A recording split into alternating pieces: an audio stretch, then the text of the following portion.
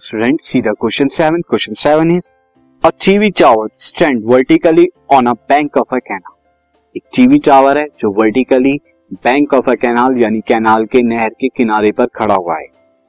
From a point on the other bank directly opposite to the tower, the angle of elevation of the top of the tower is 60 degree.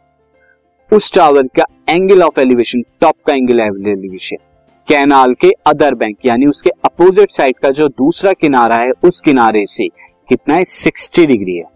From another point 20 metre away from this point, और जिस point से 60 degree angle of elevation है उससे 20 metre further और दूर जो line joining this point to the foot of the tower वो कितना है, वहां से उस पॉइंट से the angle of elevation of the top of the tower is 30 degree. आप फिगर में देख सकते हैं, क्वेश्चन में आपकी ये फिगर दी हुई है. Find the height of the tower and the width of the canal. आपको हाइट ऑफ द टावर और विड्थ ऑफ द कैनाल बताना. सी, हम क्वेश्चन को स्टार्ट करते हैं. मैं आपको क्वेश्चन भी अंडरस्टैंड कराऊंगा.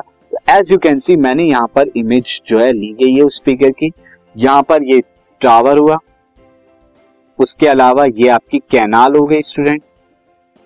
अब आप देख सकते हैं एक पॉइंट तो ये है जिससे 60 डिग्री टॉप का एंगल बन रहा है, और दूसरा पॉइंट उसके 20 मीटर दूरी पर ये दूसरा पॉइंट डी मैंने लिया हुआ है, दिस इज डी.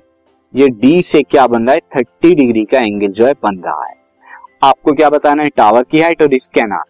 तो मैं इस सिचुएशन को एक ट्रायंगल के अंदर ट्रांसफॉर्म कर लेता हूं. ट्रायंगल के अंदर ट्रांसफॉर्म करने के लिए ये मैंने ले ली दिस, यहां से मैंने टावर हो गया. अब ये कैनाल का एक हिस्सा ले लिया, कैनाल का दिस, ये यहां से कितना एंगल बन रहा है, यहां से 60 डिग्री. ये आपकी कैनाल हो गए. कैनाल की विड्थ क्या ले लेता हूं, एक्स ले लेता हूं. And height of the tower ये मैं एच ले लेता हूं, इसे नाम दे देता हूं ए बी सी. अच्छा, बी एक 20 मीटर दूरी पर एक पॉइंट है, उसे मैं डी ले लेता हूं जो कितना है, 20 मीटर दूर पर है.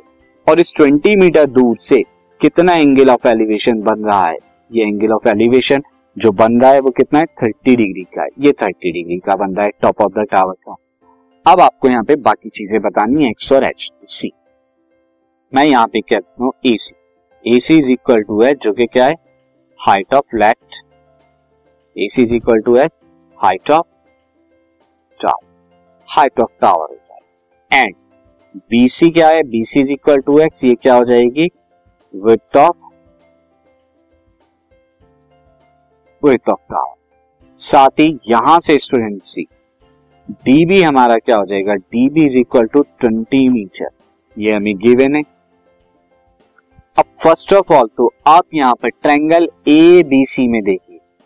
In triangle A B C अगर मैं tan 60 डिग्री निकालता हूं तो वो कितना आएगा, A C perpendicular B C base, A C perpendicular B C base, और ए सी मैंने क्या लिया है, एक्स, ए सी मैंने एच लिया है.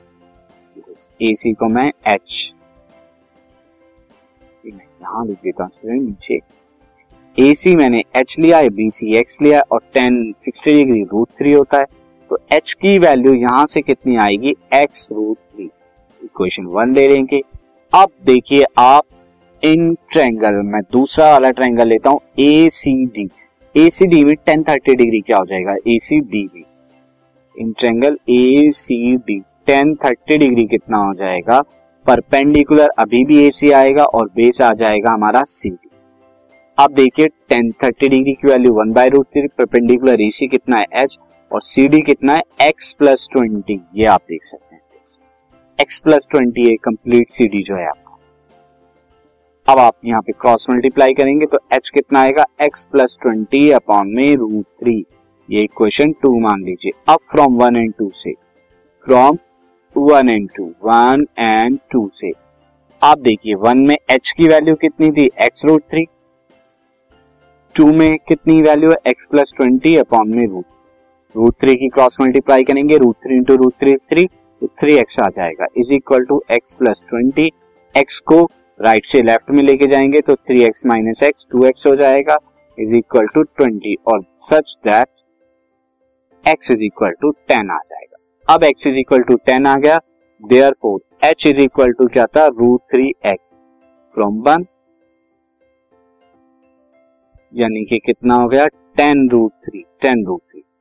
Therefore height of tower h is equal to 10√3 and width of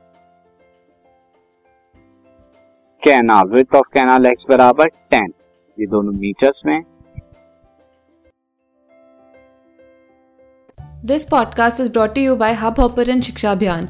अगर आपको ये पॉडकास्ट पसंद आया तो प्लीज़ लाइक, शेयर और सब्सक्राइब करें और वीडियो क्लासेस के लिए शिक्षा अभियान के यूट्यूब चैनल पर जाएं।